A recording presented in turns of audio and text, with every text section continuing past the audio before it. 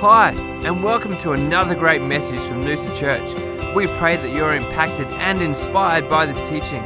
For more information and service times, check out our website at noosa.church. Enjoy.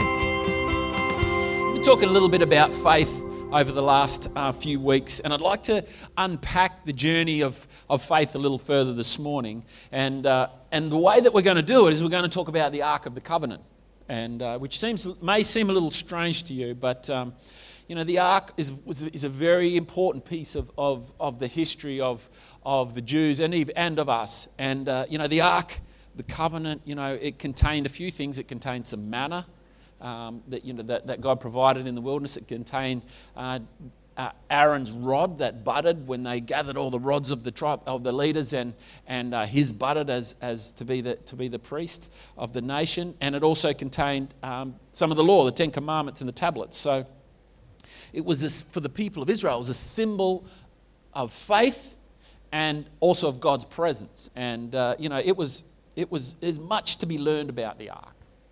And I don't know if you've read all the stories, through the Bible. Obviously, as you've been reading through the Bible this year, you would have already passed that point. So I'm sure, obviously, you have. But we're not going to talk about what the Ark, once the Ark was built today. We're talking about how the Ark came about.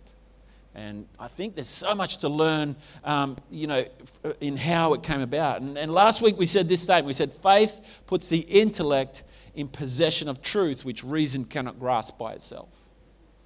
Faith puts our intellect in the possession of truth that reason cannot grasp by itself. And I think that the action of this faith comes when we take time to meditate and to contemplate and to consider the mystery of Jesus Christ. And I left you with this question: will you take a step toward him today?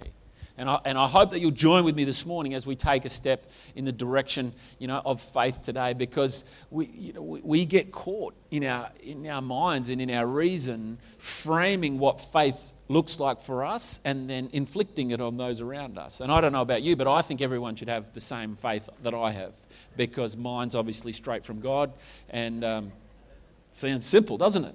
But the reality is, God, He speaks to each of us. He speaks to us through His Word and through His Spirit, and He speaks to us as we contemplate Him, and He illuminates Scripture to us, and we walk in that revelation. So this morning, I want to introduce you to three men, and obviously the Ark of the Covenant. And the three men, one of them you'll know well, his name's Moses. One of them you'll know reasonably well, his name's Aaron. And the other one you may not know, and his name is Bezalel. And these are the three men in the Bible who had an initial encounter with the ark, but in three different ways.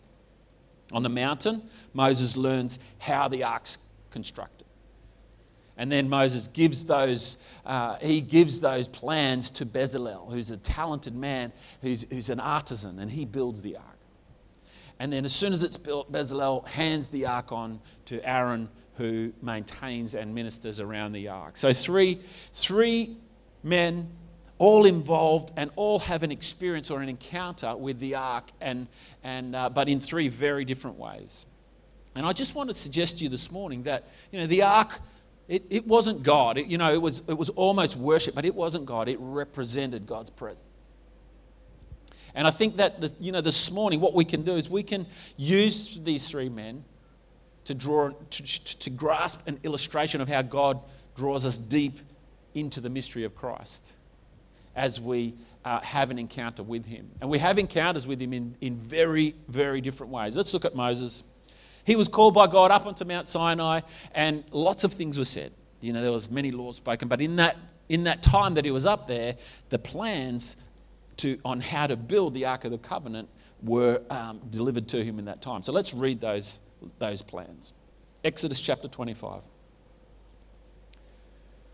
Starting at verse 10. We'll rip through this because it's lots of detail, and I love to read fast. It's a good test. And they shall make an ark of acacia wood. 2.5 cubits shall be its length, 1.5 cubits its width, and 1.5 cubits its height. And you shall overlay it with pure gold inside and out. You shall overlay it, and shall make on it a moulding of gold all around. You shall cast 4 rings of gold for it, and put them in its 4 corners. 2 rings shall be on one side, and 2 rings on the other side. And you shall make poles of acacia wood, and overlay them with gold. And you shall put the poles into the rings on the side of the ark, and the ark may be carried by them. And the poles shall be in the rings of the ark, and they shall not be taken from it. And you shall put into the ark of the testimony which I will give you. Very good. I'm carrying on. Hold your applause, church. You shall make a mercy seat of pure gold. 2.5 cubits shall be its length, and 1.5 cubits its width. And you shall make 2 cherubim of gold of hammered work. You shall make them at the 2 ends of the mercy seat. Make 1 cherub at one end and the other cherub at the other end. You shall make the cherubim at the 2 ends of one piece with the mercy seat. And the cherubim shall stretch out their wings above, covering the mercy seat with their wings, and they shall face one another. The faces of the cherubim shall be toward the mercy seat, and you shall put the mercy seat on top of the ark. And in the ark you shall put the testimony that I will give you, and I will meet you, and I will speak with you from above the mercy seat, from between the 2 cherubim which are on the ark of the testimony, about everything which I will give you in commandment to the children of Israel. How's the intricacies? Yeah, thanks, Sean. Beautiful. How's the intricacies of what God gave to Moses? He didn't just say, build a box and make it beautiful. He gave them, intricate detail on how to do that, and where God was going to speak to him from which side of it, and there's and things that there is purpose in everything that God does, and there's intricacy, and I think sometimes like Moses, here's the great part of this story. Sometimes like Moses, we receive an invitation from God to meet with him.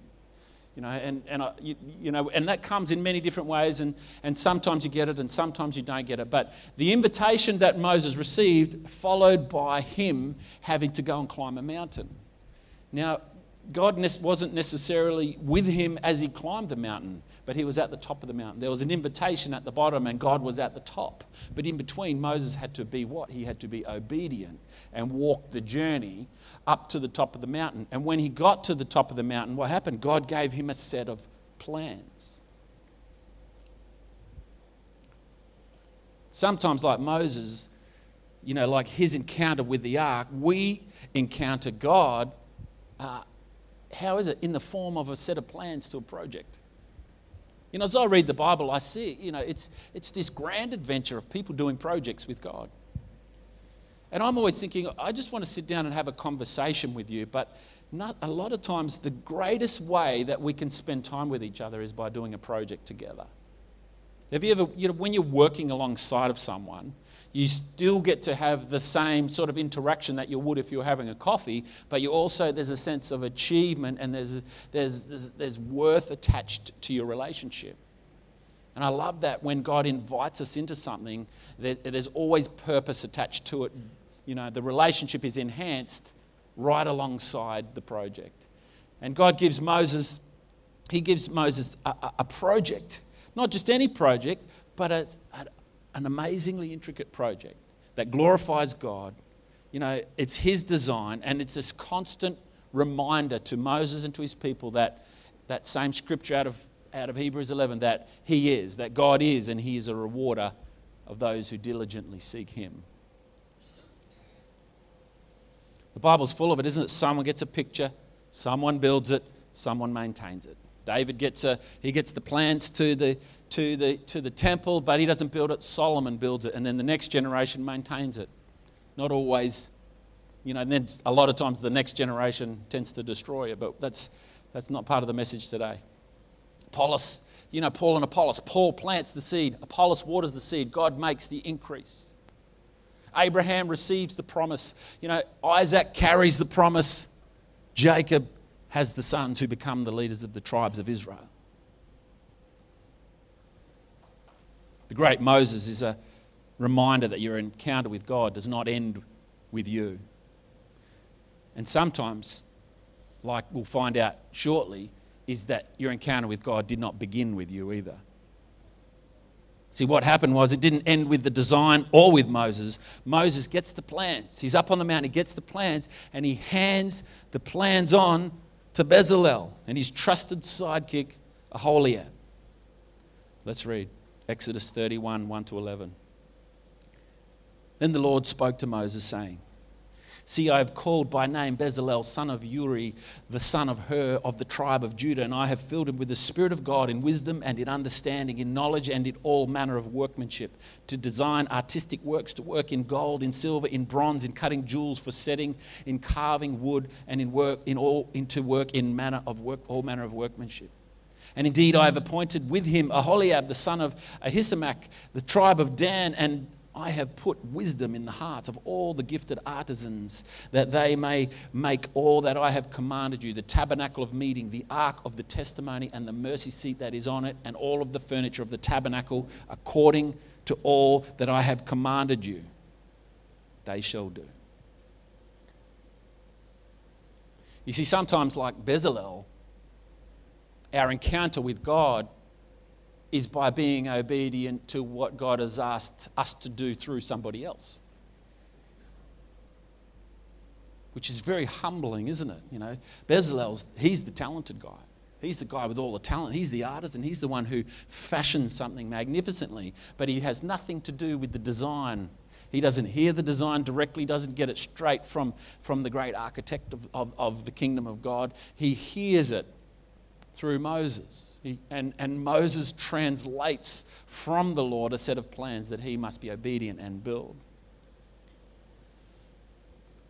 And then once Bezalel completes the ark, he passes it on to Aaron.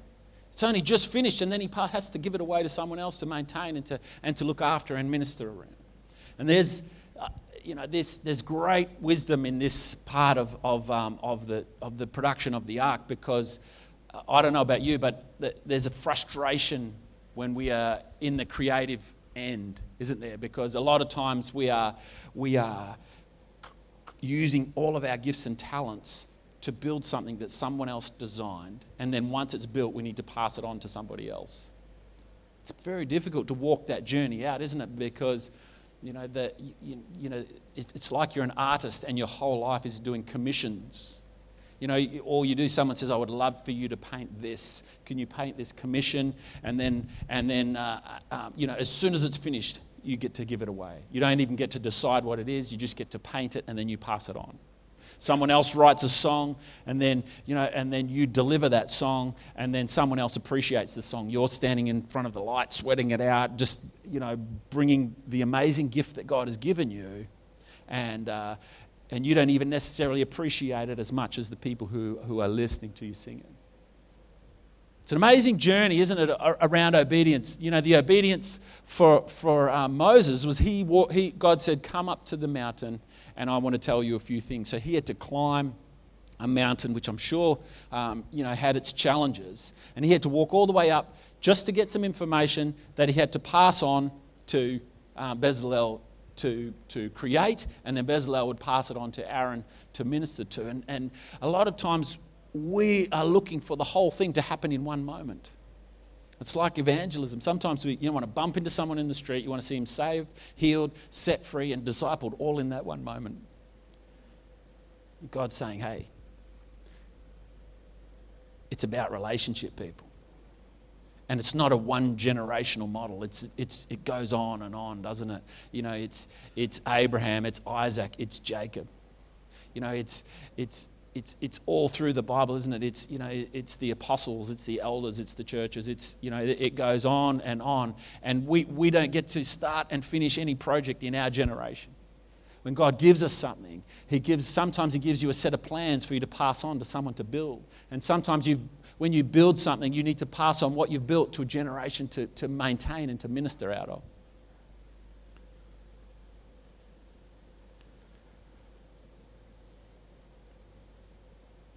When we walk in the privilege of building something for a purpose that is greater than ourselves, we experience a new revelation, don't we? We grasp the eternal mystery of Christ. A lot of times we want to grasp the relational aspect of Christ, but the eternal mystery of Christ is grasped when we build something and give it away. The Bible talks about a wise man raises an inheritance for his children's children. Why is that? Because you don't even get to see your kids enjoy it. You're raising it for a generation that you get to spend very little or no time with. And when we do these things, when we build things, when we walk the journey for a generation that we don't actually get to participate with, we gain a revelation of eternal life. When Christ went to the cross, he didn't just go to the cross for the generation that was alive then. He went to the cross for all generations because he had an eternal understanding of the vision and the mission that was before him, which was the cross. See, the world celebrates the talent. They say, well, that person's talented. You know, we celebrate the actor of the movie, but we don't necessarily always celebrate the script writer or the set designer or the costume designer or the director, all these different people who are potentially behind the scenes. We celebrate the talent. But what does the Lord celebrate? The Lord celebrates the obedience of his people. And each of us require some obedience. And you know, the Bible talks about, I prefer your obedience than your sacrifice. Because we use statements like, well, look at all the things that I've done for you. And God says, well, that's great, but I've asked you to be obedient in this thing. So from Bezalel, the ark is passed on to Aaron. And Aaron was to be the minister and carer of the ark. So Aaron was going to have a constant interaction around the ark at that time, because the ark wasn't just sitting in the Holy of Holies at that point. Because Israel was moving around, they were picking up the ark and carrying it regularly. So he interacted with it a lot more than in future generations. So he and his sons needed to be consecrated to interact with God's presence. See, each encounter was different. Each encounter that those guys had with the ark, like us with the Lord, each encounter is different and was with different people, with different character and with different talents and different levels of maturity and different callings on their life.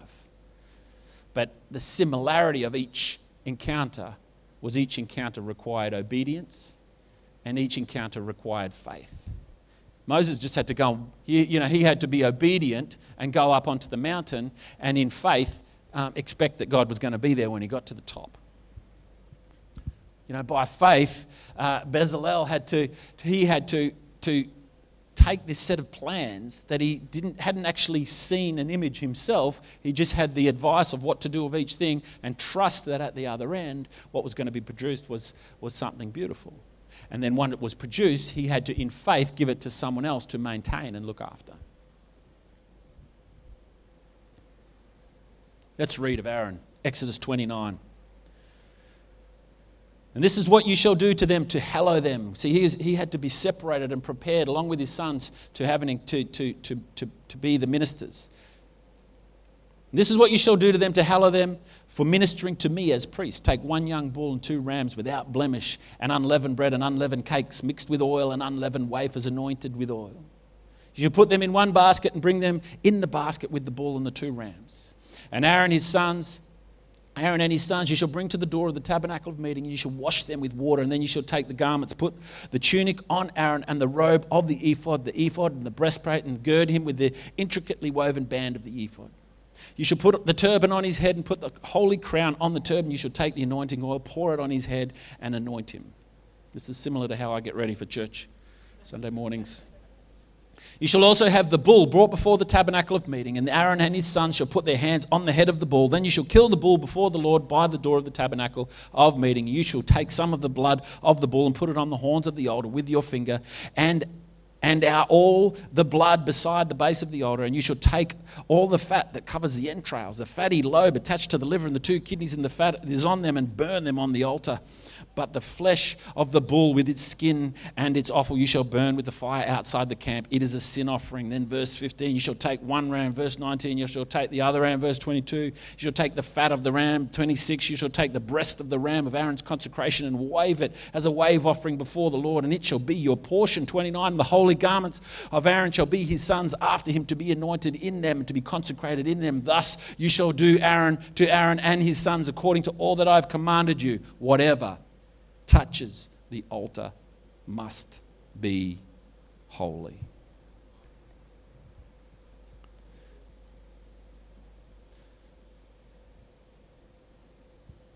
Sometimes, we're not entrusted with the idea. We're not entrusted with the building. We're entrusted to maintain the promise, to maintain the gift, to maintain the presence, to maintain the purity, to maintain the respect, to maintain the honor.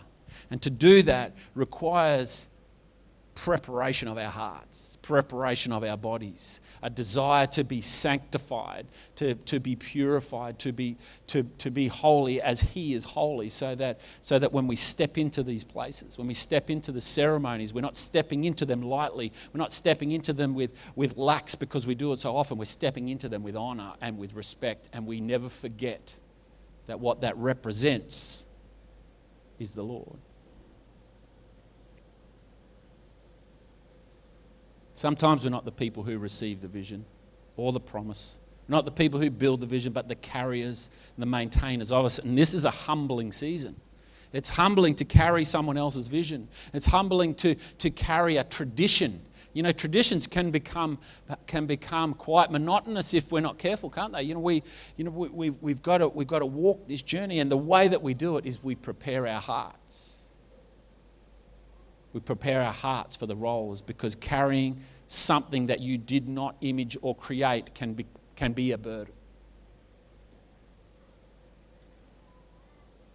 The question is today for you, is God's grace drawing you to consecrate yourself? See, a lot of times this generation is about, live and let live. Let love be love. We say all these things that enable us to walk our journey. But the reality of walking with God, the reality of ministering on God's behalf, is that we must consecrate ourselves. We must separate ourselves. We must purify ourselves. And we don't do it for the reward. Remember, we don't, like we said, we don't do it for acceptance. We do it out of acceptance. Whenever we do something for acceptance, we get trapped in religion. Whenever we do something out of acceptance, we are the gift of God.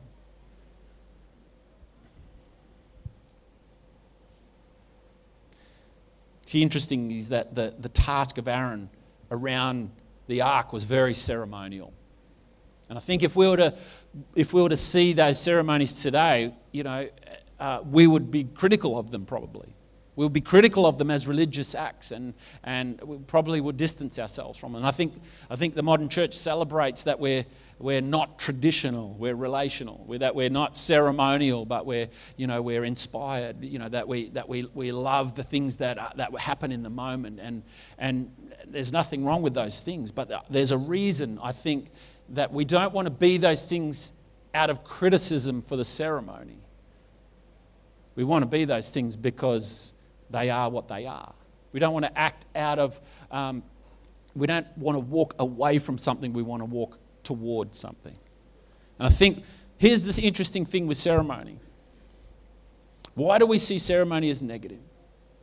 I believe it because the value of any ceremony is not in the ceremony. The value of the ceremony is in the preparation of the heart, not the function of the ceremony. When you approach anything, we're about to take communion in a few moments. When you approach communion as a ceremony, it's, here we go again, another piece of bread, another cup. It's time. I think it's time we reinvented communion to freshen it up for ourselves so we can stay engaged in the cross. We need to do communion 2.0. We need some new emblems. We need to change the name from emblems. We need to freshen it up. Where is it fresh? The freshness is not in changing the ceremony. The freshness is in preparing your heart to step into that place. Because redemption is always what you need. The cross is always the door. The issue is not that they've become boring or monotonous. The issue is that we are looking at them through our intellect, not in faith. When we look at those in faith, we challenge you each Sunday. We say, let us examine ourselves so that the Lord may highlight those areas of our lives that we must surrender to His redemptive cross. That's where the freshness is, people. Don't hate the ceremony. Don't hate the ceremony. Prepare your heart to step into the refreshing. It's like having a shower every night. Don't hate the shower. You know, it's a cleansing place. You know, every time you step under the water and put soap there, you know, it's amazing. You get out and you feel clean and alive and fresh. You know, the Lord provides these things not to bind you, but to liberate you. He doesn't provide this the ceremony of communion to bind you or to lock you into a religious act. He provides it as a regular space. Let's get liberated. Let's get clean. Let's get fresh. Let's take anything that's binding us and lay it at the foot of the cross. Where better to lay your sin? There's no better place to lay it.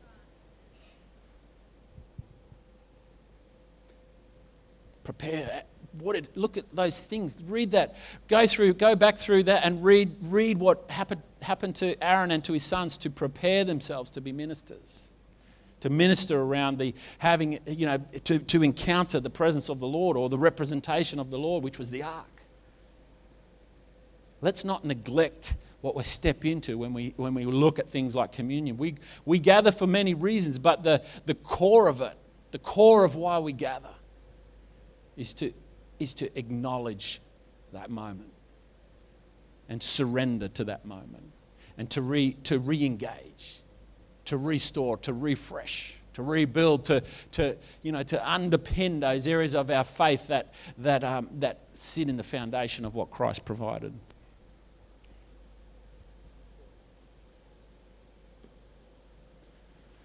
Aaron needed to be consecrated and separated for the ministry. Why? Because the problem is rarely in the process. It's in the approach to the process. The problem is not in what we do, it's in how we approach it.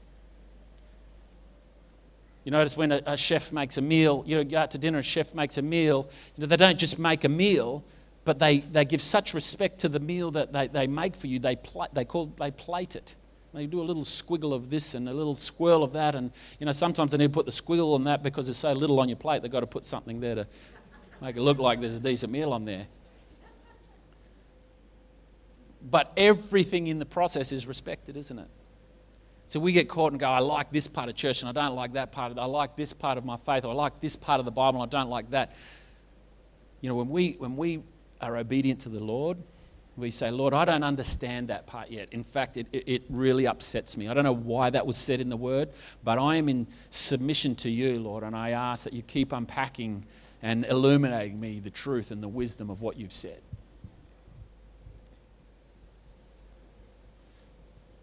God gave the vision to Moses, the talent to Bezalel, and the maintenance to Aaron. It's interesting because each experienced the mystery of God in different ways. But without each other, let's look at what happened. Without each other, Moses had a dream. Bezalel made a piece of art. And Aaron established a tradition. And what happens when we look at the church without looking at it generationally and outside of the promise of God? We just see we see dreamers. What's that dreamer doing over there? We see people who are just making nice art. Or that's a lovely song. I don't know if it's got anything to do with the Lord, but it's a beautiful song. Or we just see tradition. We say, that tradition's there's no value in those traditions anymore. Let's get rid of the tradition. God says it's time to broaden your perspective of not only of history but of my story. Because my story has a beginning and my story has an end. And guess what? It begins with me and it ends with me. And guess who's in the middle? I am in the middle. So what we do, church, is when we respect that the promise was given to Abraham.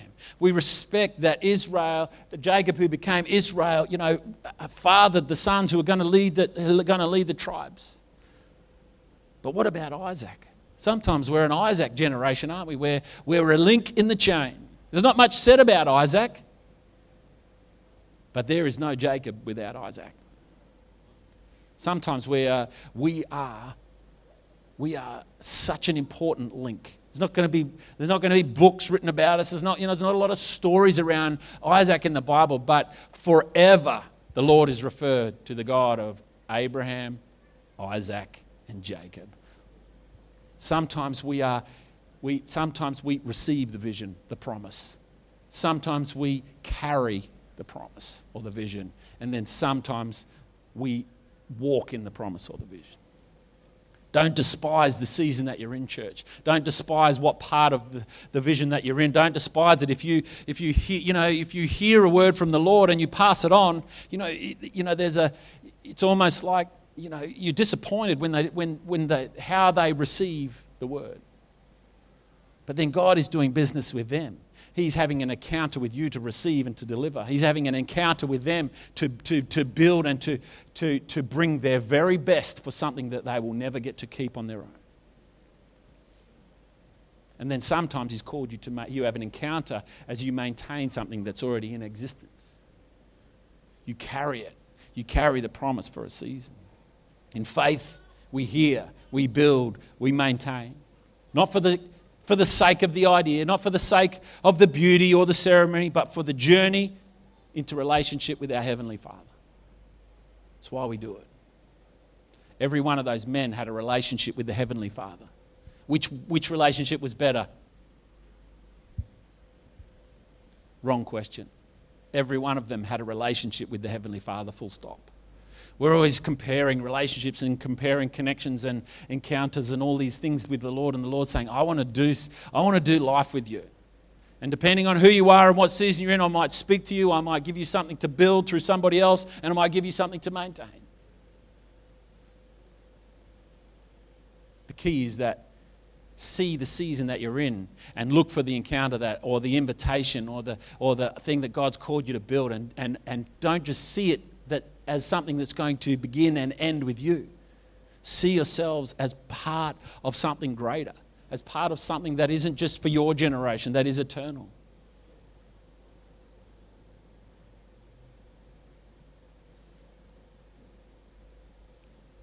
Let's pray.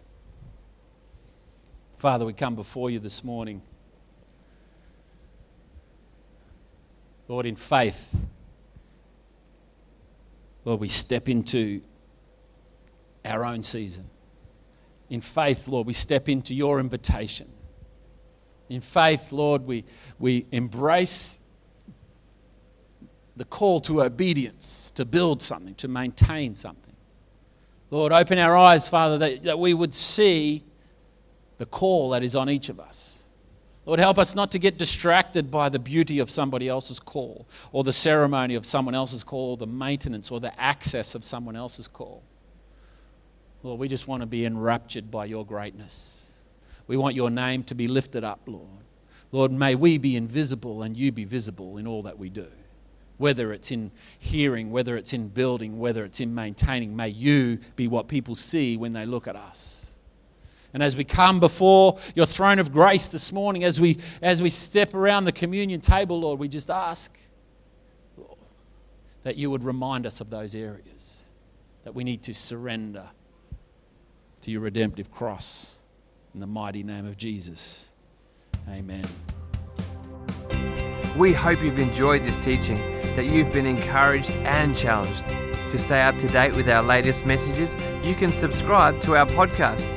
For more information, resource, or service times, please check out our website at noosa.church.